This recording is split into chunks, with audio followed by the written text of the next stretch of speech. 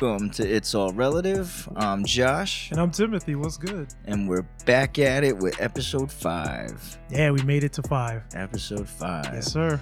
Yeah, man. I'm always happy to be here doing these with you. They're always a good time. Yeah, man. You know? Yeah, we make this really fun, right? It is. And we're starting to get a lot more listeners. Shout outs to all of y'all that are listening. Absolutely. We appreciate that for sure. The more love that's shown, it definitely helps us out. It helps out the podcast. Right. And we greatly appreciate that. Yes, we do. Yes, we do. So I got a question for you, brother. How are you feeling? I know we haven't had a podcast in a week, but how have you been doing? How have you been maintaining? Yes, I've been good, taking care of things. We did go on a little week hiatus. Okay. Week hiatus, to take care of a few things, but we're back on track. Yeah. And we're good. Same here. Good? Everything's good with you? Everything's good with me. I got everything that I needed to get straightened out. eBay straightened out. I got another little process coming up as far as selling things. Like I'm about to start selling on Etsy for things that my friends make. So we're working on that. And then finally, I'm actually started on YouTube. So I'm actually going to be talking about retro video games on YouTube. Nice. Yeah. So I'm going to try and bring this podcast voice over to talking about different histories of different video games that we all played when we were younger. Nice. Right. Well, when you get that up and running, we'll definitely have to plug that in. Oh, for sure. For sure. So before we get started, I want to explain one thing real quick. We have had some fan questions involving our cover art. Sounds good. Some people have asked some questions about that. So, and I don't think we ever mentioned it. So I want to give a special shout out to the artist who drew up and created our cover art, and her name is Kelly Maughan. Kelly Maughan? Kelly Maughan. She is... Shout outs to her. Shout outs, Kelly. Thanks. She is It's beautiful. She is my stepson's girlfriend. There you go. And she's a fantastic artist. Yeah, she is. Yeah, she's done a lot of good work. Yeah. So the picture of that cover art for all the fans, that check us out on Apple. That's what they'll see. Spotify. They'll see the logo. That's there too. YouTube, and on Anchor as well. Yes, sir. So once again, just thank you, Kelly. We appreciate that. Thank you very much. Yeah. And real quick, some news that's a little sad is that on December 10th, we lost Tommy Tiny Lister. Oh, man. We lost Debo. Yes. Oh, Jesus. That's right. Died at the age of 62. Like you had mentioned, he was America's bully. Known as Debo. Yeah, exactly. And to another group of people. Oh, wait, before you swag in, he was also in WWE as well.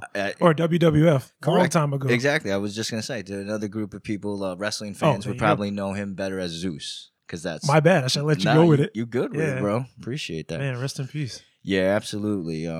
I guess his manager had said that he was complaining of having some symptoms of COVID, like prior days, to him passing, like trouble breathing and whatnot. Right. Which is sad. COVID's taking everybody. Yeah, it's horrible. Got to be careful. So, with that, definitely rest in peace, Debo. Rest in peace, Debo. For sure. We'll always remember that uppercut on Friday. For sure. For sure. So, on a more positive note, today's guest is someone who is going to give us some inside knowledge on two very distinct sports. Okay, one in particular that is growing in popularity by the day. Okay. The other being a little more on the extreme side. But you can find this man throwing discs hundreds of feet, bending velocity through twists and bends and trees. And if you can't find him doing that, you may want to look up because there's a good chance he would be jumping out of a plane. Ladies and gentlemen, Kyle Molloy. Welcome. How you doing, guys? Thanks for having me. My man. Oh, man. Thanks for coming, Thanks bro. for being on the pod for sure. Yeah, no, I'm very excited for it. Thank you. No, we're definitely excited to hear about these two hobbies of yours. This is going to be new to a lot of people out there because they haven't been put on yet to the sport of disc golf, and people either wouldn't or haven't had the opportunity to skydive as well, which is the other And hobby. never will in some cases. Yeah. So once again, we appreciate you taking the time to be a part of this. This is going to be great. Yes, sir. Welcome. Thank you. Thank you very much. Yeah. Before we get into those, though, I want to run something by since this is kind of our first episode involving athletics or sports and whatnot. I had a question for everyone real quick. Yeah, let's go. What's up? I wanted to discuss everyone's thoughts on the latest NBA news. I don't know if anyone's heard, but Adam Silver, who is the NBA commissioner, announced that they will not test the players for cannabis this upcoming season. Well, that's a good step. I think that's the greatest. I agree. I think it's amazing. I think it's the right choice. It's a historical step, honestly. Yes, it really is. It's going to help. And it's going to save a lot of stuff. If other sports like football, baseball, if they followed this path, it could save a lot of people. You know what I'm saying? And it also just looks good, like visually, to have a major organization get behind this idea of not making cannabis an impediment to playing or to doing something that they want to do. Correct. Right. It's a medicine, and it's definitely beneficial. There's too much nonsense, and people lose too many careers over it. Endorsements and stuff like that, just over. Right. Just over cannabis. Yeah. Right. Absolutely. The NBA actually has been doing it. They through this whole year with the whole COVID thing, the whole bubble, like they were the ones to be able to finish their season, keep it contained. You know what I'm saying? They didn't have issues like we see with football and baseball, where every other day, people are testing positive. Exactly. You know who's also done well is hockey. Yeah. Hockey, really? Because they're all up there in Canada. Yeah, they that's have true. a bubble up there in Canada. Nice. Okay, I didn't know that. That's actually very interesting. Yeah, that is. Yeah. See, I mean, hey, the NHL is definitely something. I'm surprised actually that they weren't the first ones to come be out with pro cannabis. Because if you're not in Canada, it's like people don't really care. But NHL is like some pretty fun stuff to watch, anyways. Oh yeah. So yeah, they should give some more shine down here. Yeah. Yeah, but it only really matters if like the NBA or the NFL comes out with something like this. Right, and the NBA, I feel like there's such a top leader of many things, even with the Black Lives Matter thing. Exactly. They were able to still carry and present their message, and they did it well. Pretty glowingly. Yeah, absolutely. And they're definitely in the right direction, I feel. So, but let's get into one of the reasons why Kyle is here. Let's start talking about some of this disc golf. Right. Disc Fire away. So disc golf is a flying disc sport in which players throw a disc at a target. It is played using rules similar to golf, and it is usually played on a course with 9 to 18 holes. Sound correct? Correct, yes. Okay, 9 to 18. How long does it take? Well, I mean, obviously it depends on your skill, and then also just like any other golf course, there is harder courses and there's easier courses. But Jesus, I mean, for most of the time it's free, so you go out there with a bunch of friends. It could take you all day. Okay. I mean, no one's rushing you or anything like that. So like at the pace of golf, if need be. Oh yeah, you could sit there, have a drink or two. Just sit there, relax, and just pick up whenever you're ready. Like I said, no one's going to be pushing you to go. Right. If anything, you just let them go on by. It gives you another second just to like, all right. Chill out a little bit longer. Set the mood and stuff. Is there like any rules to waiting, say for example, for like the wind? Because I know the wind has to be a factor in this game. Well, I mean, if you're playing like in a tournament, yes. Like then you have like 30 seconds to make a shot. Like same thing with if you're about to tee off, you only have 30 seconds. So, traditionally, yes, you want to wait until the wind cuts out, but if sometimes you can't. Yeah, exactly. That is the one annoying thing about golf and even miniature golf is always having to be rushed. Right, you got people right. behind you, you know, so it's pretty cool that, you can just take your time and whatnot. Let me ask you something, my man. When did you first get into disc golf? Probably around 2015. I was introduced to it by one of my friends. Okay. And what were your thoughts like when you first heard of it? Because, a lot of people are not very familiar with it. I've always played like ultimate frisbee with my friends in the backyard, tossing a disc back there. And then he mentioned that he ended up picking up disc golf, and there was a course down in Beacon. So he told me to meet him down there one day, and I gave it a shot, and I was like, I fell in love with it right there. Okay, I was going to ask. I was like, how long did it take you before you'd say that you had like a good comprehension of the sport? I mean, definitely a few games in. Like probably like one or two to get like iron out the rules. Okay. But for the most part, it's just like, you're trying to get from point A to point B in the least amount of strokes as possible. So you would say like you having fun at the very beginning is what made it really like, take hold for you. With that and the fact that like, there's really no expense to it. Right. A disc costs about $15 to $20 bucks. You can just easily just go in. Yeah, exactly. Yeah, for sure. So, I mean, it's just cheap, it's easy, and then it's just honestly learning the disc that's going to make you better. Because, like I said, it's for the most part free, and you're just enjoying free time with your friends. That's so fucking cool. That's actually cool just to go outside, you know what I mean, and do something. It's kind of like hiking with a purpose because it kind of goes up and down the side of Mount Beacon and stuff, and you're just out there with your buddies in the woods, and no one else is out there, so you're enjoying nature. And disc golf is meant to honestly, be a part of nature. Like we're not, cutting down all trees so there's a clear straight path. Like you got to play with nature and around the trees. That's like so that can affect your throw. That is wild. Some of the I've seen some courses that have some holes where literally like straight in front of you where you need to throw this disc. There are trees like literally like lined up. And you gotta. So this isn't like some Captain America shit where you throw it and it automatically like ricochets through trees and stuff, or is there like a way of throwing it to get it beyond trees and everything? As a question for both of you. Well, I mean, you can throw it either way. I mean, there's a couple different styles of throwing it, but I mean, for the most part, if you're right-handed and you're just going to throw it right backhand, it's naturally going to want to fade left. Ah, okay. So you can actually bend these and manipulate these discs to how you want to fly. Okay. I mean, each disc has a different type of flight style. Right. But depending on how you throw it, you can kind of manipulate that for what you got to go do. Okay, like you can change the trajectory and everything. Exactly. And the direct. Oh, so like I can make a disc do like a nice S turn. So you got to get around some trees. Hopefully, you make the right decision and it does the turns at the right distances. Right.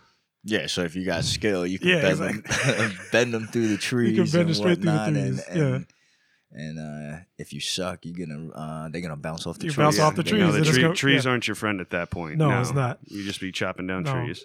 But hold on, one more. Just the interesting thing about it is, how do you let's say you do have a tree. How do you know that there's not another tree or some other shrubbery behind it? Like, how do you... Well, I mean, you try to line up your shot, obviously, with the disc, and you can only, see... If you can see the basket, you can try and figure out a line. Okay. Will you be able to throw 200 feet straight through maybe a 3 or 4 foot gap? Wow. Probably not. But if there's a bigger gap to your right where you can have it fade up to the right and come back and drop down in the basket. Oh, that's freaking cool. But then again, there's branches you might not see up there. Little twigs and stuff will alter the flight path. And just when you think it's perfect, might hit a little branch and just drop 100 feet away. And then next you know, you got a 100-foot shot. Jesus. Yeah, it's wild. When I was introduced to this game, because I actually am somewhat familiar with disc golf. Okay, you a connoisseur of the disc golf? I played twice. Okay, twice. You still did something. Yeah, it was crazy though, because when I was introduced to it, I was living down in Virginia at the time. I was going to school down there, and it was just like a normal day. I think during the summer. So me and a bunch of my roommates and friends, we were just trying to figure out, something to do during the day. So we were trying to, and this one dude, he was a local dude. He was like, yo, we should go play disc golf. And then I was like, what? What is disc golf? You hear it and it's just what the hell are you talking about? Yeah, right. I thought it was some weird, I don't know, country made up game that these dudes made up and wanted to play. Apparently it's an amazing sport. But it's crazy. Yeah, when we went, it was actually a really good time. And just what I wanted to say though, getting back on some of the crazy the holes. There was one I remember in particular, it was in the woods. There were trees, and the hole was up top. Right. So you had to throw this thing through trees and uphill. And uphill. It's not wow. Because most golf courses and shit, everything's straight. Yeah, it's straight, and it slopes and maybe has a turn. You're not or something. going at an angle right. Even try to walk up that hill sucked. Okay. You know what I'm saying? Right, You gotta throw this thing up there to have it come back around and everything. Crazy. But what I wanted to ask you, bro, was Are there special types of discs or a certain brand that are better than others, or? I mean, like the two biggest ones right now that come off the top of my head, there's like a Nova, which I started out with because the easiest way for me to get disc was at Dick's. Okay. And other than that, like I started picking up Discraft, which my favorite pro went to from a Nova to Discraft. And then there's also like Discmania and Latitude 64 and stuff like that. But the two big guys, a Nova and Discraft. Discraft, okay. Right on. And you say you got a Dick's Sporting Goods? Yeah, Dick's Sporting Goods does a Nova discs over there, yeah. Discs, okay, gotcha.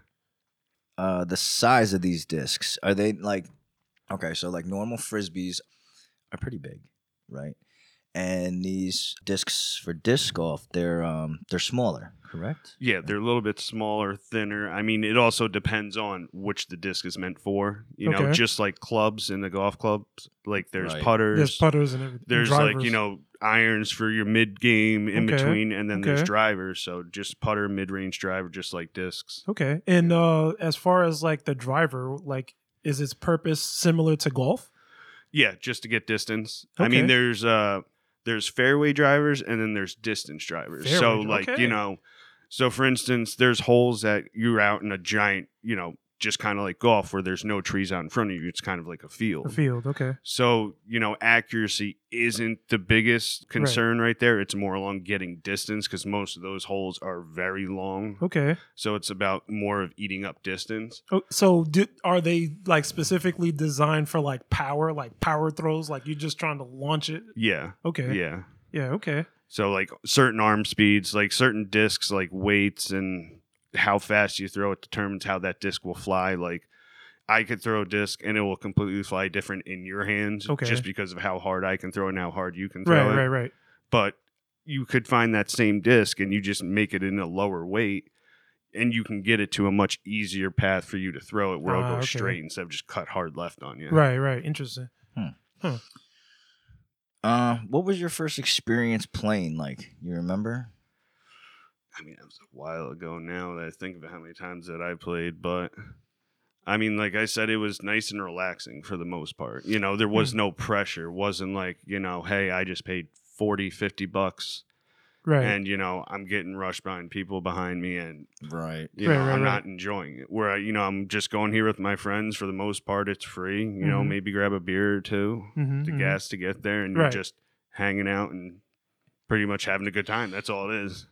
Yeah, it's cool though that that it is very beneficial that it's a free thing to do. Yeah, relatively free. Money. The cheapest hobby that I think I can find. Right, you can just bring your friends and you're good. That's what I mean. As long as you don't lose them. I mean, over time after hitting trees, depending on because they do have different types of plastics. Some beat up more than others, but for the most part, they'll last you years as long as you're not hitting trees nonstop. Right. Well, I mean, even that could be fun too if you're gonna be angry. Just how hard can you hit it? Oh yeah. No, there's plenty of trees out there to hit. Actually. Do you have a favorite course to play at, or do you play at the same course, or have you played at different? I jump around. I mean, the two main that I go back and forth is the Beacon Glades and Hackett Hill and Hyde Park. And me and my buddies have been trying to do more with Hackett Hill. There's been more like money getting pumped into that now. There's actual tee pads being made and stuff like that. The Beacon Glades, the course that I originally first played at, has gotten much better too. Like I said, the sport's growing, more money's going into it. It's tee pads instead of just, you know, dirt tee pads. There's actually pavers. Okay. Stuff like that. So they really putting money in there. Yeah. So let me actually throw you another question. As far as the sport, could you ever see yourself going a little bit more pro? I would like to be honest. I mean, it takes time and dedication and consistent practice. I mean, you're going to have good days and you're going to have bad days, but I mean, there's a lot of competition out there, but I enjoy it enough to where, you know, I'll do that practice. Yeah, I can see how happy you are talking about it. I played a tournament the other week up at Wilcox, and I think it was at Red Hook, and I ended up doing 1,000 putts within that week before the tournament because my putting just did not feel good. Like even within 10 feet, I still worried about it. So I was like, you know, I'm going to get this out of my mind. I'm going to make it to where it's muscle memory. Just put it in the basket. Yeah, so you're already at the level where you're just thinking, you're already thinking about how can I get better at this? It's not like just fun for you. It's like, how can I get really good at this and still make it fun? Yeah, it's something that I enjoy. There's still like a competition to it, but there's no other competition I've had the similarity to because this sport, someone's always willing to help you. It's never like something where someone's much better than you and just, kind of talks down at you or something like that, doesn't want to play with you. Right. 9 times out of 10, any disc golf place you go to, any course, and you're not doing well, someone will give you a pointer. People will even lend you discs to try this. Like, this awesome. will work better for you. Yeah, like, it's a real very, cool. very good community. Yeah, it's very inviting.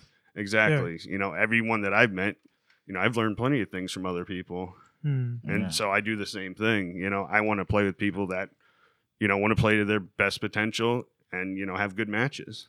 Get better over time because you're going to enjoy it more. Obviously, you do something, you get good at, doing something, it becomes more fun. Okay. Well, we may have to ask because you seem so excited. I mean, this for most people is going to be their very first time.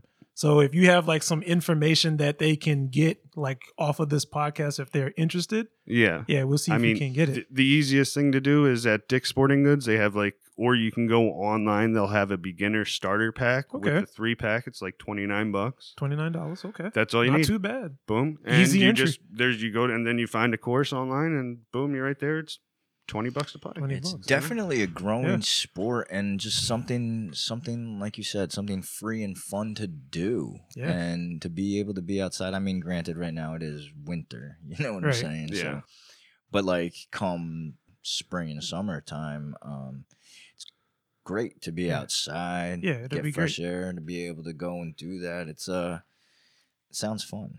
And I feel like soon, like you had mentioned, that a lot more people are going to be picking up on this. And I'm definitely seeing it on some of the courses for sure. I was going to ask. People, I was going to ask, especially with the coronavirus. Mm-hmm. Like, even since the beginning, there's been plenty of people I have never seen before that were just like, "Hey, I just found this, during this whole time, and I fell in love with it." That's awesome. great. That's something to do. You don't have to be near people. You can enjoy yourself and. That's pretty cool. Yeah. That's real sweet. You mentioned tournaments. How many have you played in? Now I've played in 3, and one was only like a real sanctioned tournament that counts towards like my PDGA score. Okay. Now, explain that? What is the Professional Disc Golf Association? Okay. So kind of like, I get a number out of everyone that's registered in that group. Yeah, in that group. So then whenever you compete in sanctioned tournaments, it counts like point wise, and you get rated off that, and then that's how you're ranked. You're ranked off a number. Let me throw a question at you then. As far as putting numbers actually up on a scoreboard now, how did that affect like your gameplay? Because now it's like actual professional, like your number is being placed down somewhere. Did that make you like a little nervous or anxious? Honestly, yes. It did make me nervous in the fact that like it was an actual rules count for everything. Like you can't take that second shot. You can't misstep. You got to make sure you put down your little marker, just like in golf when you're about to throw or hit or something like that. So it was just making sure you play enough with your buddies. Sometimes that slips a little bit. Right. You're having fun. So. Right. You don't want to gain a stroke just because you decide to get lazy about it. But as for your casual play, did playing that one professional time, did that make you want to step up your casual play a little bit?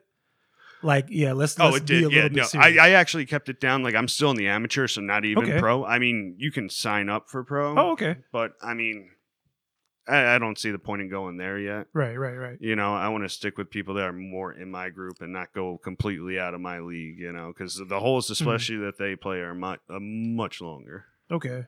So it's like much more of an endurance type of thing, or is it?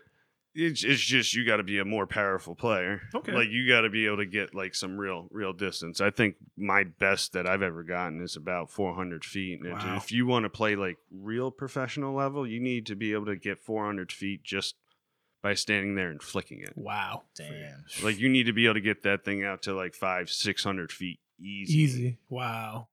So with these tournaments and whatnot, like winnings? How much is it? Money? Like what with the division I'm in, because it's amateur, there's no like money winnings. Okay. But if like I did sign up professional, then there's actual money pot and stuff, and then they also have like what a bunch of courses will also have is an ace pot. So there'll be leagues where courses will have games every week where everyone can play and get ranked and stuff like that just at your own home course. That's cool. And so that there'll even be like an ace pot where so every time you're playing for money, there's like always $1 or $2 going towards the ace pot. So if someone ends up hitting this ace when they're playing, you can end up winning like a good couple $100, maybe $1,000 or something like that. So is it like a pot above the other pot? Is that what you're saying? Like an ace pot? Like it's like a no, just somewhere like to store the money. Okay. Like, I feel you. So I'm assuming that when people play, they take this a little serious. Oh yeah, yeah. No, there's been times where I've took it a little too serious, and at the end of the day, you're just like you're not going to get any better if you get frustrated. Right. So when you play a normal game, how many people can play at a time? Or is there not? I've gone out with quite a big group. I mean, like I said, it all really depends on how well everyone plays. Like, if everyone's at the same like level playing disc, then it'll be a good time. Yeah, you're at the same pace where, say if I play with someone that doesn't know how to throw well, I throw 300 feet, and then they're throwing shots like every 100 feet, and it's kind of like. It's a little choppy, like the pacing's off a little. At that point. Right. But do you find yourself being frustrated with playing people that are lesser than you? Like not lesser, but like they're just not as good as you. Honestly, no. Like I enjoy like I said, giving pointers or something like that. I want to be able to play someone at their best of their abilities. Right. You might as well. If you're doing something, you want to get decent at it. You want to get good at it. You want to get good at it. And you want to help the other people get good at it too. So, Exactly. Like, I enjoy it so much. So it's like, I want to bring the happiness to the other person. Like as soon as they get to a point where they're good and they're enjoying it, then, you reach that enlightenment that it's so much fun. Yeah, that's beautiful, actually. That means that this sport is definitely made for you because, I can tell that you're just lighting up talking about it. Yeah, you don't need a tee time. Yeah. You can just show up. Yeah, you just call up a few friends, be like, hey, you want to go play some disc? All right, let's just go meet up here. You don't have to pay anything. You don't have to, like, talk to anybody. Just go there with your friends and just be like, hey, let's have a day. Let's have a day, yeah. No dress code, like when you gotta go play golf. Right. You can bring a little smoke, you can drink, there's that's good. Everyone's times. Nice having a good time. That's Absolutely. Beautiful. That is beautiful. What is the best that you've ever done or shot? I'm sure. I'm willing to bet good money that you've gotten a few aces. I've gotten 4 aces. I actually just missed possibly grabbing my 5th ace last week. It ended up bouncing out of the basket. Damn. Oh, that's frustrating. Yeah, so kind of just like regular ball golf. Imagine, hits the bottom of the cup and bounces out. Like Forget it. This hit the chains and it just bounced off. Luckily, it only ended up bouncing like 5 feet away and not like much further, making it a much harder shot to put it right back in. But luckily, how do you drive or how do you? I guess it's putting at that point. How do you putt a shot like when it's that close? At 5 feet, yeah. Just simple, gently toss right in. It? Wow, and that's the thing though, like. You can even miss from that range. I've missed plenty of times from that range. You just don't think about it. You think, it's right here. Oh, it's right here. It's going in. Those frisbees curve and turn different ways too, bro. Yeah. Is there like any penalty if it's like rolling like as it's like trying to enter the hole? Is there any penalty for like rolling? Well, actually, no. Let me pull up what a basket looks like. Yeah, sure. It's on a pole. I have like a bad idea of how. Yeah, there's like a post in the ground and whatnot, and then there's like a bucket that's up here, so it doesn't sit on the ground. It's up on top, and then there's a chain, almost like a chain, like a chain. Okay, hoop. like a hoop. Yeah. And when you throw it, you got to get it in the chain, or it's got to hit the chain. It's got to go in, like it's got to rest in the basket. Okay. Like it could get stuck in this outside cage, or it could even land on top of the basket. It'll still count. No, it could be. Count. It could even be on top of the basket, like at the top of the chains, at the top of the pole, and it won't count. It's got to be resting like in the basket or in the chains. Oh, very interesting. Oh, wow. Okay. So it has to be inside. Yeah, it's got to be in those chains or resting in the basket. Oh, okay. That's not too bad if it's got to be in the basket too. It's like 2 different chances. But you know what? Some of the cool things is that some places will have that different setup. Like they'll have elevated baskets. Oh. Like there's a place down in FDR where they have 2 baskets set on top of each other. Okay. Because they like some courses they have like a long hole and a short hole. Okay. And they'll have either 2 baskets. And is it the length of the basket itself? No, it's length of like how long like the distance of the hole is. Ah, okay, I see. I get so like some courses will have 2 tee pads for 1 hole. Mm-hmm. So like, you know, depending on the distance you want to play, like the harder distance is going to be the furthest tee pad away from the basket. Okay. Or you could have 1 tee pad and they'll have 2 baskets in different placements. Like, you know, obviously the harder one being like in a more difficult position, most likely farther away. Do you get more points for doing the harder one? Nope. No, so that's out of just for pure challenge? Yeah, it's all about skill. Okay. Yep, just to get it there. Man, that's not bad though. Always practicing, always do better. Yep, got to learn your discs. Yeah. I mean, you talked about certain courses and whatnot and layouts. What is there a particular course that is just killer for you? Super difficult, one that you just do not like having a. I mean, that I don't like is Gardner. Okay. I mean, it's a shout good outs course, to Gardner, but it's a tight, very tight wooded course. Like there's very, very tight lines. Like I'm talking about, like maybe 3 to 5 feet wide for 300 feet. That's like tough. Yeah, that's rough. So sometimes it's a little bit of a luck shot. Like, you know, there's sometimes a lot of luck in disc. You know, it'll take a ricochet off something and end up kicking you right in the way you want to go instead of like kicking you. Also, it could kick you right out. Like, so what happens if it's like far away on a course like that? Is it just like really treacherous to get it back over there? Yeah. Okay. Wow. Yeah. Well, it's super impressive though to even say that you've gotten more than 1 ace, you know, in your. Yeah, no, I've definitely gotten lucky for the most part. I never believed any of them. Remember my second one, the guy I was just meeting on the course down in Jersey when I was down at my family's house. And, you know, it ended up apparently going in. He was like, holy shit, it went in. And I'm like, what the fuck are you talking about? I was like, that's probably another basket. Walk up there and I was like, oh shit. Yeah. And they actually went in. Yeah. That's dope. Now, how long, like, okay, so every hole, what's the average or normal par? I mean, 4s or 3s. I mean, depending on like the difficulty, like I would say pros, it'd probably be like, probably 4 to 5. 4 to 5, okay. But also their 3s are much harder and much longer. So like it also depends on the courses that they're playing. So they make the 3s intentionally long on purpose. That or more difficult. They'll have like mandos or something like that, which is like a mandatory tree or a mandatory point that it has to go around. That you have to go around. Wow. Okay, that's actually really interesting. So if you miss that, you know, crazy. That's a bad shot. You're gonna have to redo that. Right. You have to go back around, or you go to a drop zone, a designated area to actually where you're already taking the stroke, and then you're taking your third stroke or whatever stroke from that point. And then hopefully, but you're going to still be a decent distance away. You know, most you don't want to do that. That just seems like a course that would like break people, like a course like that. No, there's some really tough ones out there with water hazard that where you're thrown over lakes and stuff like that. And that's the thing. Cool. When you lose a disc, that's frustrating. Like it's hard. Like I've lost a bunch of discs before, and like you know I've had discs that like I can tell you I use this disc for 5 different courses and which exact holes that I use this disc for. Right. The second that disc leaves, it's like, damn. Because I've also played with that disc for a few years, so I beat it and got it to where I wanted it because it doesn't fly like it was new. Right. So, you wear it in. So a worn disc is actually better than a newer disc? For the most part, like for you throwing it, because you're learning over time how it throws. Mm-hmm. So beating it in, like, you know, you're just getting more comfortable with how to throw it.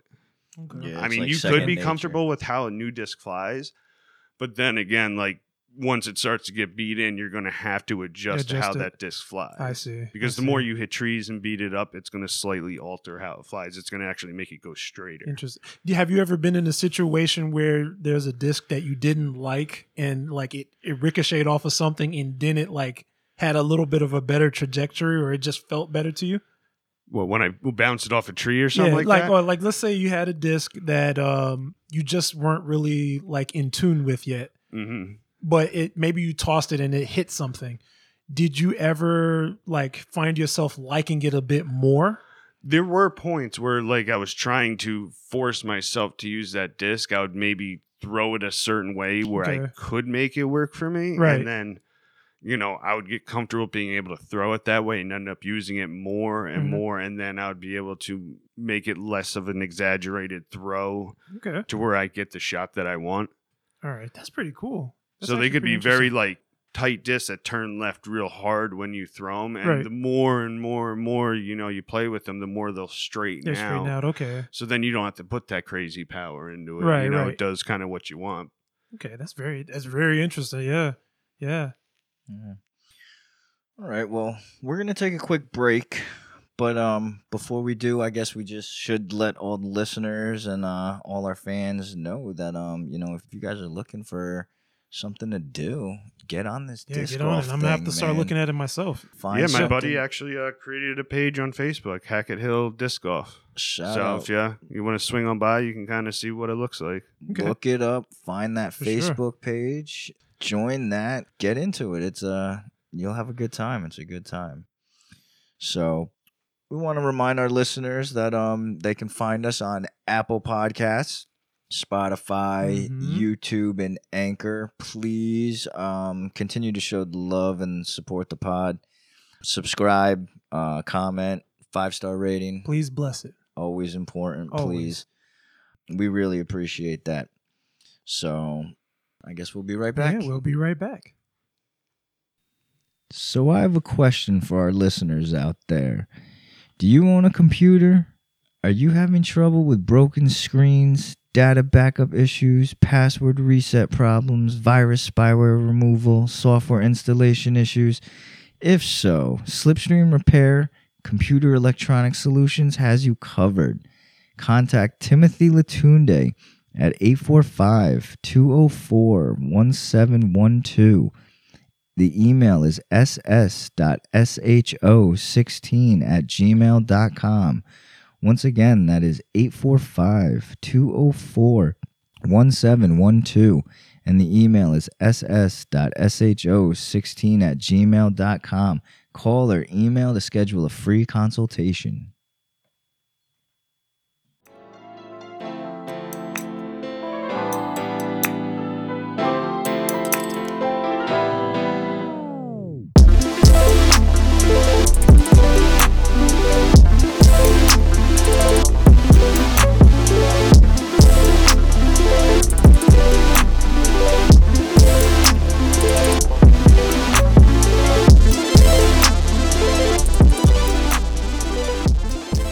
Back on It's All Relative. Still joining us in studio is Kyle Molloy, a disc golf competitor / enthusiast. Oh yeah. Now besides disc golf, you have another hobby. Some would say or categorize it as an extreme sport. How extreme? Top extreme, pretty extreme. I myself have it in the category of being batshit crazy. Okay, so death defying. But that is skydiving. So skydiving. As a sport. Yeah. When did you get into that, bro? I mean, I got into it. My first ever jump was for my 18th birthday. Okay. And then I didn't try to get my license until about 2012. Okay. What made you decide you wanted to jump out of a plane? I mean, I grew up around it technically. Okay. Like my dad started skydiving since I was about 6 years old. Oh, so you've been watching the old man jump out of the plane. Yeah. So, spent those afternoons or those days out there just sitting there watching all the colorful parachutes come landing in and stuff like that. So it's like a beautiful thing for you to watch. Oh, yeah. Like as they're falling and everything. Yeah. You never got scared of your dad? Like, I mean, I just, he did it without a problem. I didn't think anything of it. That's interesting. I mean, I talk to people now because they have kids, they'll never think about it. I'm like, oh, well. Yeah. My dad did it. Yeah, my dad did it. He was jumping out the plane. Yeah, but I guess you just never had like a fear of your dad dying at all. Or like a mistake or anything. Because it has to be something that people think of. Not really, honestly. I never thought that. Okay, wow. Just, Probably as a kid too, you don't focus too much on it. Yeah. And since he was able to do it successfully so many times, I think I just had confidence. He knew what he was doing. Right. That's amazing. Yeah, there's nothing wrong with that. How many times have you skydived? Say around 100 times. 100 times. I haven't even done the first. I will never do the first. Skydive. Which, that's little numbers. Very, very little numbers. Little number compared to what?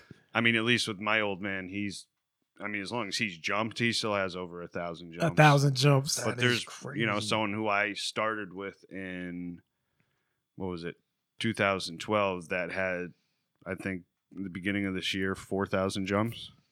4? And there's people up there, the professionals out there that have 20,000. Like they're just basically jumping every single day. Yeah, no, they're paid to jump. Like, Red Bull skydivers and, performers and stuff like that. Wow. So it's their job. Meanwhile, I'm trying to just get off the thing once. No, I don't know about that. Yeah. You have a favorite place to go skydiving? The Blue Ranch. Blue Ranch. Over in Gardner. Shout out Blue Ranch. Shout out Gardner. Is there a specific time or like you got a favorite time of when you?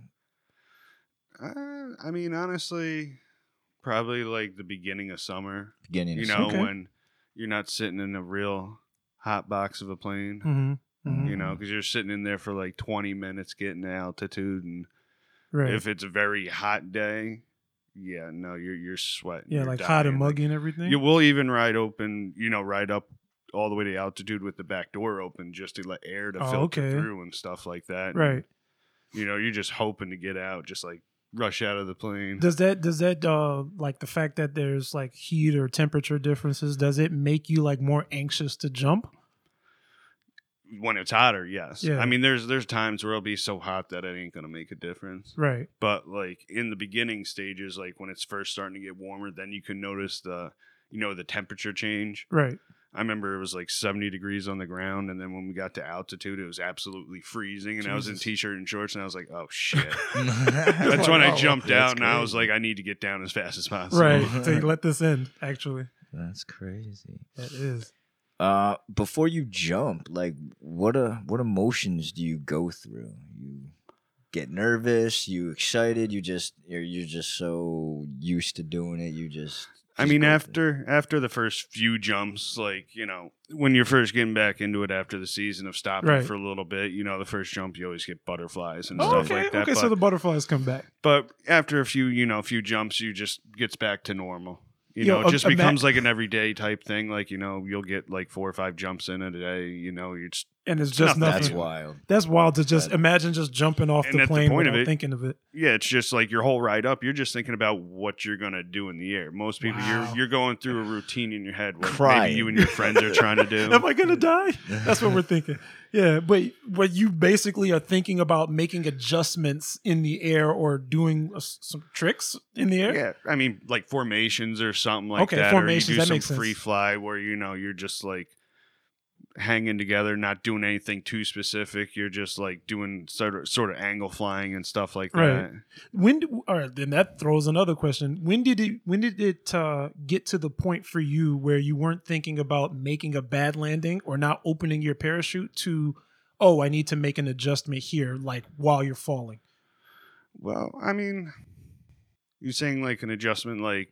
Well, more so like of the thought process. Like, let's say like apparently if you either you start or you're very new to it, you're more like nervous that you're going to make a bad drop or something like that. Yeah. Or even like of the parachute not open. Honestly, it was probably after 25 jumps to the point where I got my license, because at some point through getting my license, I had to pack my own parachute. Okay. And there's 2 ways of him checking to make sure I did it right. Uh-huh. And it was either him unpacking it right there and to see if I did it right, or I just went and jumped it. Oh, and he was like, and I don't feel like, he's like, I don't feel like unpacking this. And I'm like, God damn it. Wow. So, that was the whole thing where I was like, well, hopefully I did it right, because here we go. Yeah. So the fear of death never creeps in you, or is it just like, I was just like, I was like, I got a second parachute. As long as, stay calm and collective, you know what to do. Should be fine. All right. I was going to ask that too for the people that don't know. Like, usually when you skydive, You have 2 parachutes? Yeah, Okay. it's not like base jumping. Where base jumping, you're jumping off like a building or something. Uh-huh. You don't have the time for a reserve parachute. It's just so quick. Damn. I'll say no to that as well. Yeah, the statistics are slightly different in that. Okay, I bet. Yeah. Have you ever been like on the plane, like on the way up to jump out, and like you're with anybody that's thrown up or gotten so scared? Because that'd be me. I've definitely seen people that were afraid. I Yeah. think I was on a ride where someone just decided not to go, and that Right. ended up being like a nice $300 plane ride for 20 minutes. Wow. I ain't paying. Yeah, so I guess paying money for that. Don't freeze up. Yeah, If don't you're gonna freeze. do it. Yeah, exactly. Do Like it. in Black Panther, I Yeah. never freeze. Yeah. No, Just you'll takes off. enjoy it. It's so much fun. It's relaxing. Second For you real. leave the door, you're not even thinking about it. You're just enjoying the view. That's amazing. I mean, I can never get. I can just be honest. I will never get myself to that point. I may it do it time. once in my life, but I don't know, man. Like just being able to just jump.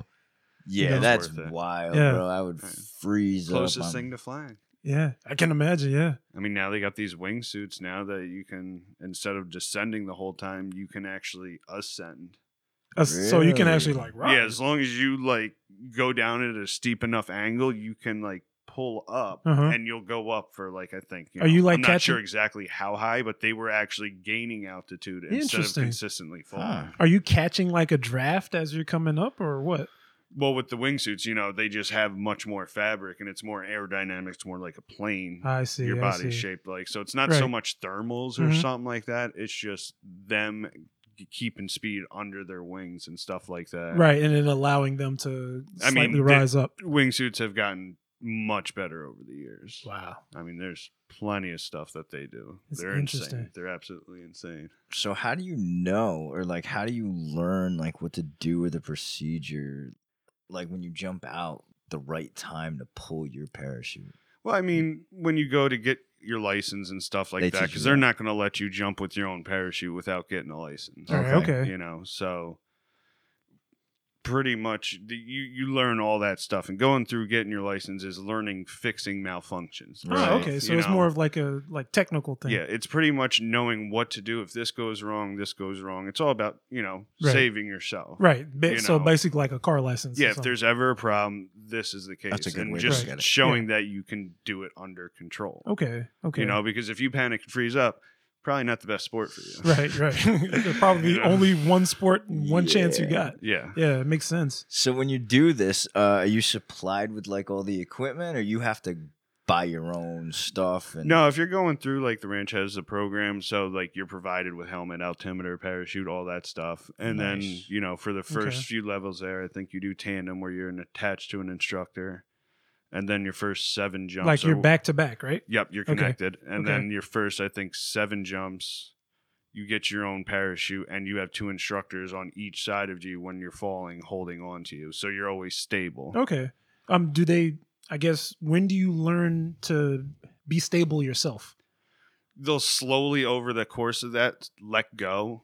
Like, you Okay. already know what your body, like how you should be arching and stuff, where your Right. body should be. Right. And they'll slowly kind of let go and see if, if they let go, are you going to stay in one spot, or are you going to start to turn to one side or turn to, the Okay. other? Is there like one specific way of turning your body that everyone must follow, or does it follow with each person? Well, I mean, both things, like, moving your feet or turning your shoulders. Mhm. Like, they just tell you to do a little bit of both, or, Okay. it depends on where you go. Okay. I feel like that's a lot to remember That's a when you're little too falling much. too Yeah, fast. yeah, right. bro. Like, But you do That's- procedures as you go down. Like, they want you to touch your ripcord where you pull your parachute Mhm. like 3 times to show where it is. Okay. They want you to maybe do a 360 right, come back, be straight, 360 360 left, left. show that you have control. Okay. Because nice. if you don't have control, you can spin around to the point where you black out, and then Right, and that's the end. unless you have a Cypress, which is a little computer, hopefully that fires before you actually impact. Like, so it's I a have one computer in that- my bag. Okay, does it fire to like set off a warning or something? It actually pulls your reserve, Oh, Oh my So- god, bless. this is so it scary. can save. shout outs you. to Cypress. As long as you turn it on, though, Yeah, because Oh, it doesn't wow. work Yeah, unless turn you it don't on. turn it on. Oh my Because god. you're up there, you're moving at high speeds, Right. you can easily get knocked out. That's why people wear helmets. right, But you right. can't always, prevent a meat rocket, some guy flying in and hitting you. Jesus. You know? And then hopefully... Not even thinking of other people in the air hitting me. I guess I never even thought about that, exactly. Of crashing into somebody else. Meanwhile, Like, while you're following. You can see the other people in the air and stuff like that. That's wild. There is jump orders depending on how, like, what you are doing with people. Okay. In relation to them falling. Okay. So, because you don't want people jumping out and then the next people in front of them or behind them are going to drift over them. Right. So I guess maybe you don't know the history of it. Does that have something similar to paratrooping? As far as like jump orders, like, okay, you jump now. Okay, you jump next. Not necessarily. Okay. I mean, they're all the same thing. They're all the same. Like, in paratrooping, they're just, basic ground parachute. Like, they're not realistically, I mean, it's a form of skydiving, static line, but, they don't have any real free fall point. Ah, okay. The second they leave the plane, that parachute's coming out. Okay, makes sense. So maybe I could do that. Yeah, knowing that it opens up early. Actually, I don't even know. That's too high. That's wild. Right. It's really interesting. I was just thinking about it. Like, I had a friend that he passed, but he was a paratrooper in life. So I was just wondering if there was similarities there. The one thing difference between paratrooping and what I use is they didn't have nearly the amount of control of the parachute that we have. Like Special Forces have parachutes like we have to control to get into like tight areas because they need to like really land on a certain specific spot. But you don't want to give like hundreds of soldiers that just jumped out of a plane, the ability to go whichever way they want. Right. Because, when we're jumping over there, we all tell each other, like, we're going to land this way because this way is which way the wind's blowing because you want to land into the wind. Exactly. And then sometimes when you get down there, the wind could shift. Jesus. And you don't necessarily want to land downwind because that's real dangerous. Right. So it comes into play like, you want to land safely, but you decide everyone else was like, we're supposed to go the other way. Right. So, I mean, with the round parachute, you really don't have to worry too much. You're just pretty much at the, mercy of the wind. If you're... And you land hard. Yeah, exactly. You land hard. Right. I was going to say if there's special forces, they also have to deal with like people trying to shoot them out of the sky. Oh, yeah. No, I remember when I was going through my... getting my license in the beginning in Delaware, I was actually going through a class with the guy who was getting his like... his own license just for like to have fun, and he was an old ranger or something like that. All right. And apparently he did a few jumps into like a combat scenario where he was getting shot at and stuff like that. And I'm like, that's wild. That is wild. I was like, that's real wild. And it's like he wants to do this, for fun after staying skydiving. Being shot at, and then he's like, all right, I'll just keep doing it. Yeah, I mean, that's a life.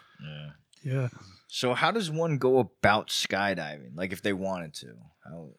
I mean, it's as simple as like, nowadays you can go on YouTube and find anything, So you can go on YouTube and you learn can how probably to drop. watch every single jump through the scenario. Most cases, you got to take 25 specific jumps to get through your whole license. Interesting. You have to pay. Like, is this an expensive process? Yeah, I paid around $2,500 just to get my license before any gear said and done. Money well spent, I'm sure. Expensive hobby. It is very expensive hobby. I mean, once you get all your stuff together, I mean, it's $26 a jump, and then if you're lazy like me, I'll pay someone to pack my parachute. You pay somebody to pack your parachute. You were just talking about but my body's so broken up that I would just rather that's understandable. Yeah, I mean, is it really compacted? Is it a lot of pressure? Well, my canopy is 170 square feet that you got to fit into a little bag that's like the size of a foot. That's okay. So crazy. Let them pack it for you. Yeah, no, and they can do it with ease and just like a snap of a finger. Where I'll be struggling with it for 20 minutes, sweating my ass off. Is there no machine that can like pack a parachute? No. Oh, okay. No. So you have to do it by hand. Well, you putting all your trust and faith in these people, right? Well, I mean, these guys have been doing it their whole lives. Okay, so that's a little more comforting. Yeah. No, I could trust those guys over there. Nice. I've known them for long enough. That's wonderful. Have you ever had, like, personally a bad experience while skydiving? Yeah, I've had some hard openings where instead of my parachute opening up just nice and easy, I went from like 120 to 0 in like a second. It's like being like in a car crash, You see lights, like stunned, like my neck was really hurting and stuff like that. My back was killing me. What's the percentage of that happening after every jump? 1 in 10? Less? To be honest, I'm not totally sure of that. I mean, it all comes down. That comes down to how the parachute's also packed. Back to packing. Yep. So that if the parachute doesn't deploy properly, because you can also pack it to how soft an opening you would like it to be. But also, once again, the softer your opening, the more altitude you're eating up for it to open up. Okay. So, I think mine would typically be at least 700 feet for it to fully inflate. Right. So essentially, no matter what, it's packed to taste.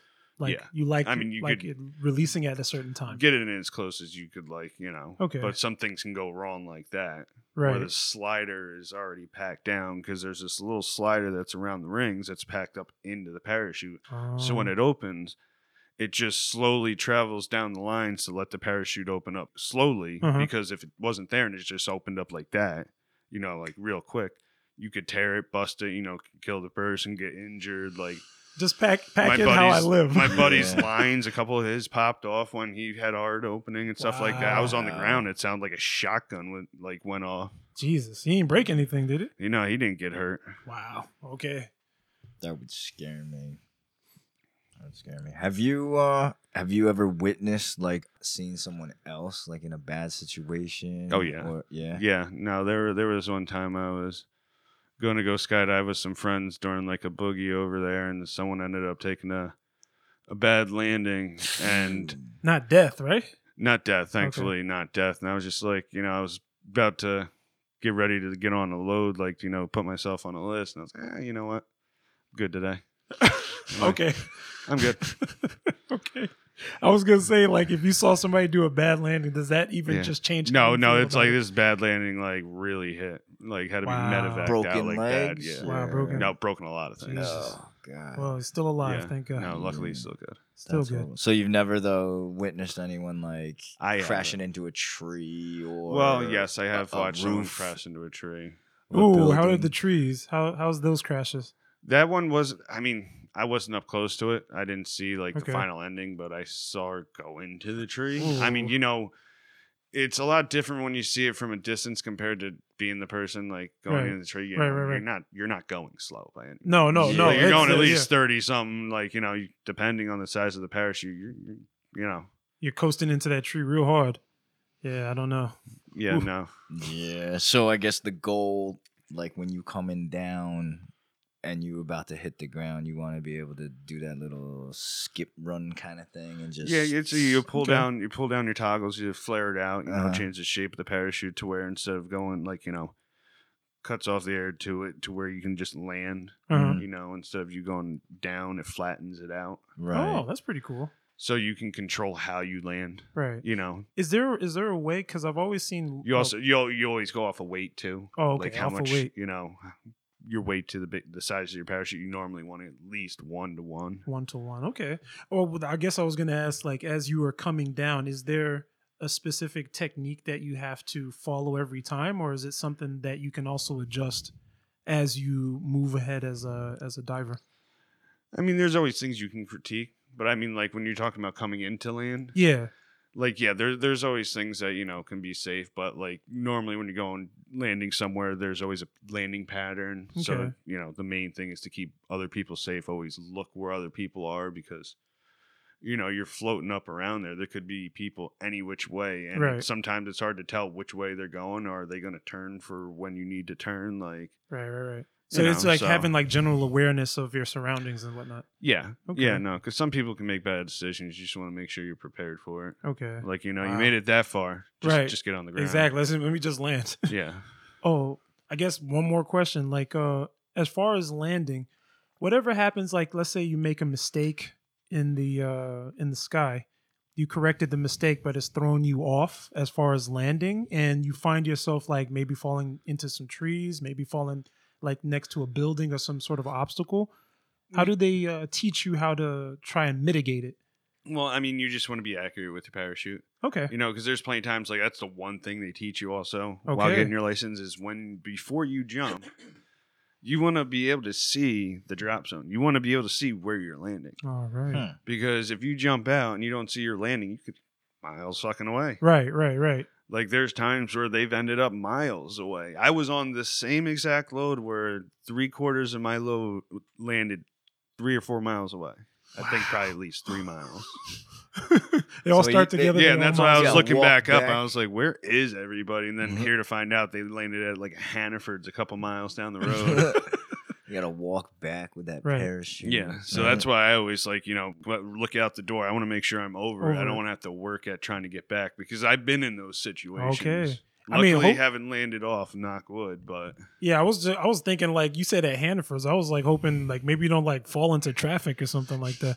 Yeah, no, well, that's the thing. It's hard to see power lines and stuff like that from the angle you're up there. Wow. So you obviously got to think like you're crossing the road and stuff. You don't want to be crossing.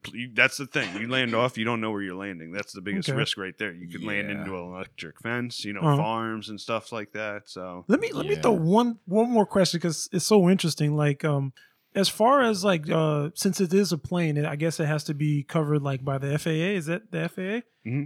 How do they cover for people that are jumping? Since you are like a flying object, I would assume. I mean, pretty much to go up there and like constantly on the radio. Okay, they'll also to the FAA themselves. Yeah, just like let them know, like, hey, there's a plane going up to skydivers at this location. Okay, like yeah, like how do they make adjustments? Here, but still, you'll see once in a while that they may be there's miles a plane. away. I've been in the air before, seeing a plane like fly off in the distance, right? Like, and you're just like, holy shit, shit, yeah. Wow, okay. Well, like, have you ever seen drones? I don't want to have to worry about getting hit by planes, Right, right. I'm already worried about getting hit by people. Yeah, exactly, or running into a tree or something. Yeah. Is there anything crazy that you've seen, like after you've pulled your parachute and you're floating in the sky? Honestly, one of my favorite jumps is there was one year where the whole like cliffs of the Schwanguns Mohunk Mountains over there were on fire. Wow. And remember, I just did a jump by myself where I just jumped out and I just fell watching that. That's wild. And, if I had free fall. Fell watching like a mountain on fire. Yeah, I fell for like about 50 seconds and it was just, it was bliss. It was just sitting there just watching the fire. I was like, I have the best view. Like, it's awesome. Right. I'm here by myself. I'm floating. I'm flying. Like, right. Is it quiet? You can't. Quiet up there? No. Oh, hell no. Okay. So it's loud stick your up head in the out sky? the door at least going 80 and it's like you're going at least 120. Wow. Yeah, I didn't think of that. So you stick your head out the door at least 60, 80 miles an hour, it's loud. Wow. Like, as you fall, is it like how does it feel mentally like for you? I mean, you have control. Okay. Like it's not like a complete floatless weightlessness like you'd be in space. Mm-hmm. Like you do have direction like with your body. So you want to be able to manipulate your body in a way to where you're directing the wind and how you want to move. Okay, so you have like the mental capacity there to make that adjustment. Yeah. So you see on movies sometimes like when people are falling from the sky, like they do that swimming shit in the air. Does that really work? Like they can you can. Well, I mean, swimming not really. I mean, as long as you're like, you angle your body just right, you get to move the way you want. Like, you can do some pretty amazing things. That's pretty fascinating. So, yeah, you can try to get in all your flips, all your crazy maneuvers in your, 50, 55 second. Oh, yeah. No, sometimes it seems a lot longer. Sometimes it seems a lot shorter. But at the end of the day, like, I always like to have I pull at 4,500 feet. Okay. I want to make sure I have enough time. You know, do I have a mistake? You want to have time to correct it. Right. Has there ever, what's the shortest then? Like the shortest jump from jumping to landing? As in like free fall time? As free fall, right. Like in the time that I pulled my parachute? Mm-hmm. I mean, the lowest that I got to? Yeah. I think the lowest maybe was $3,000. I mean, I don't think I think I pulled a little before that. My parachute was open below $3,000, but not by much. But you decided, was it something that you were trying to adjust for, or did you just say, fuck it, I'm just pulling it a little bit lower to this time? No, honestly, just kind of lost track. Oh, okay. Wow, lost track. Yeah, no, that's the thing. You always want to keep checking, your altimeter and where you are in relation. You're a little comfortable to lose track up there. Yeah, that's why I was like, I was just, you want to break off from people, so you don't want to be too close to people. So I was trying to get that extra distance, and it was just like, Yeah. Even judging for you know, extra you're distance, weighing bro. like, you know, do I open up close to him, and because you don't know which way your parachute's going to open, Right. you could slam in together. Oh, has that ever happened? I mean, Oh yeah, there's people that that do died they that way. survive this? Because it seems like that's not a survival rate that's very high. Most of the time, no. Okay. I mean, that's horrible. Yeah. no. Oh, that's unfortunate. Yeah, no, it's not good. So you want your space. Okay. You know, that's one thing take your time getting space, bro. Because you never know. I remember I've been under a parachute and someone's parachute they've gone right past me with their parachute opening. Wow. Like, you know, there's some people ended up pulling lower than they say. Because when you jump out of the plane, you tell people in front of you and behind you, and you find out what they're pulling at. Uh-huh. You know, because you don't want to have the altitudes mixed up. Like, say you're going behind me, I don't want to tell you that I'm pulling at 2,000 feet, right? Which you know that's too low anyway. But just for an example, right? And then end up pulling at 4,000 feet. Jesus, you're already expecting a 2,000 foot difference, right, like you know, wow. Where I wouldn't even be a factor in your mind, but realistically, you know, you want to do what you say you're going to do.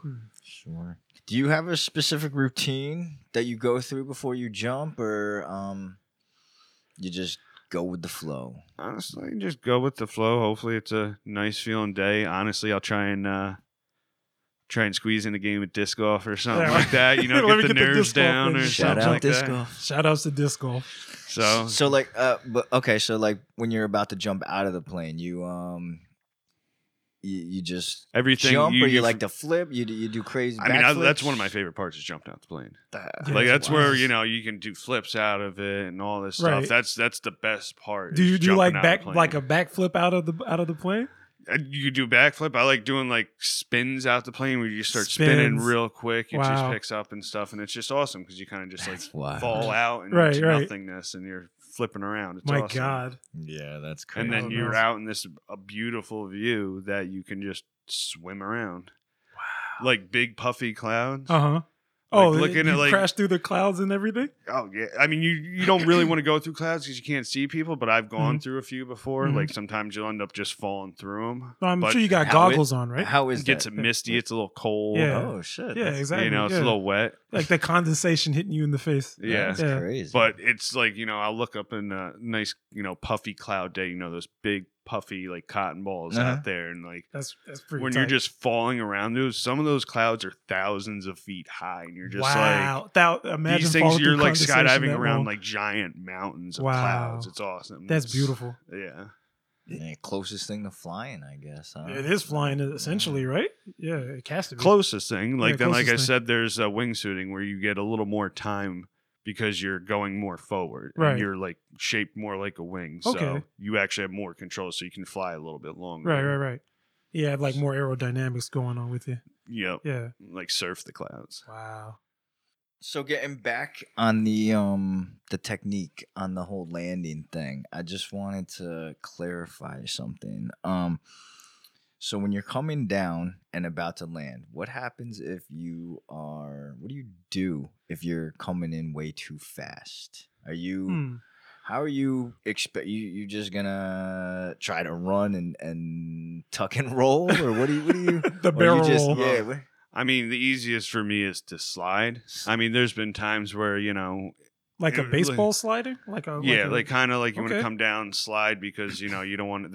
There's times later on where I tried to be like, maybe I can outrun this, and it's like, no way. No, I slammed real hard. I was like, no, I was going faster than I expected. I can't run that fast, so I'd have to come in sliding on my feet real quick, and then wait to a speed I could run. Okay. Right. Okay. But if I ever got to the point where it was like I was coming in super hot, or like my parachute kind of dropped a little bit, like hit some dead air, and it drops a little bit. How does that not even worry about trying to get to my feet, just make sure I don't fucking break anything. Yeah, right. How does the dead end or the dead drop feel? That dead zone. Oh, there's been times where I'll come in like, I mean, there'll be heat coming off the, like, depending on hot summer days, you want to cross like too low over like tarmac, like the you know, the runway and stuff like that, because the heat coming off the tarmac. So you can have like your parachute like literally drop like 50 feet. That's crazy. Yeah, there's been some close times where I was close to the ground where all of a sudden it dropped a little bit. And you're like, oh shit, please start flying. Start flying, right. Yeah. Coast a little bit. And then I learned later on, like, that's why you want to kind of keep the speed up coming in. You just don't want to just like kind of like slowly drift in. Like you kind of want to put a little front on the risers, let it dive just a tad bit. Get, when you're starting to get closer, like 50, 100 feet, you let off so you keep the speed. So if there's any kind of winds and stuff, you got a stable parachute. I mean, when you're like adjusting on the way down, have you ever gotten yourself to where you have to take a little bit more time before you actually make the landing? Like if you're coming in too hot, do you like try to waste a little bit of time in the air? You can kind of bleed off speed. Okay, bleed off. Okay. Yeah, you can kind of bleed off speed and stuff like that. But I mean, at a certain point, you're kind of committed. Okay. Well, is it normal? I can't remember. I'm trying to think of where I remember seeing this or hearing this, but is this real? When like people are coming in, like if they're coming in too fast, they might do they kind of like a flight pattern around, circle around and maybe where they dive towards the ground and then come up real quick and then they coast along the ground really fast. That's interesting. Well, that's something they call like swooping. Like so that's actual technique. Yeah, that's a technique. That's like the deadliest technique in skydiving. Oh, right on. Yeah, never will be doing that either. Yeah, no, you fuck up there, you fuck up for life. Actually, and the next time is heaven. So forget it. All right. Well, one more question. We gotta ask it though, bro. Sure. If you had to choose one or the other, disc golf or skydiving? Oh, that's a very hard one. That's a rough question. I mean, you're talking between the ultimate cheap hobby and one of the very expensive hobbies. Right. That is true. That's a and big one that also death may be included in this if you do it wrong. Well, that's the thing. Yeah, I mean, we could play like disc roulette, So you better be good. Yeah, right. No, start playing for limbs. Actually, either way, they're both fun.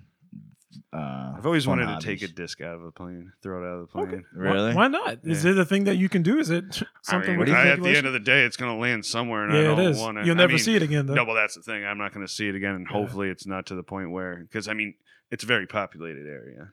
You don't want to just realistically be throwing anything out of the plane over there. So okay, that's true though. Huh? I mean, it's I'm sure if it's like a putter or a certain softer type of disc, like it wouldn't do much damage. But then again. It's 2020. That thing could hit someone driving a bus of kids and it's off the bridge. Oh, Jesus. Okay, so maybe it is dangerous. That's 2020. Yeah, I was going to say, sounds about right. Okay. Yeah. Wow. All right. Well, we're going to wrap it up. Kyle, thanks for coming and sharing all that knowledge and experience involving both disc and skydiving. Thank you guys for having me. I appreciate it greatly. Thank you. That was wonderful. Awesome. Yeah, it was super informational. Like I said, I myself would get on the disc golf vibe, before. And I'm on it now too. Before jumping out of a plane. Yes, sir. Gladly come to join the group. But either way, like we said, we really appreciate you coming out and taking the time and sharing. Is there anything in particular that you would want to plug or shout out? Or if you want to shout out any of your social media accounts, anything? I mean, honestly, just Hackett Hill Disc Golf right now. That's kind of just the main focus, growing disc golf. There you go. So everyone definitely checking it out. Right, everyone, all the listeners, definitely look that up. It's great, good time. What was it called again? Hackett Hill Disc Golf. Look that up. It's up in Hyde Park.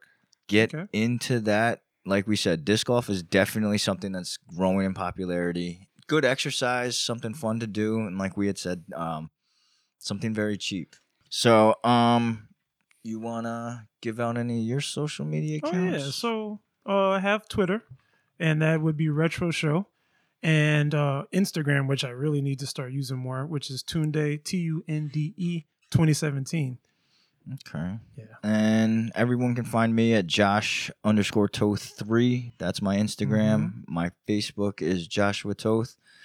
We want to remind our listeners, too, that we are officially up on Apple. We are finally. Definitely find us. About time. Please subscribe to us there. Comment. Give us the 5-star rating. That's really important. And it definitely helps us out. Oh, I also have an extra one for you, bro.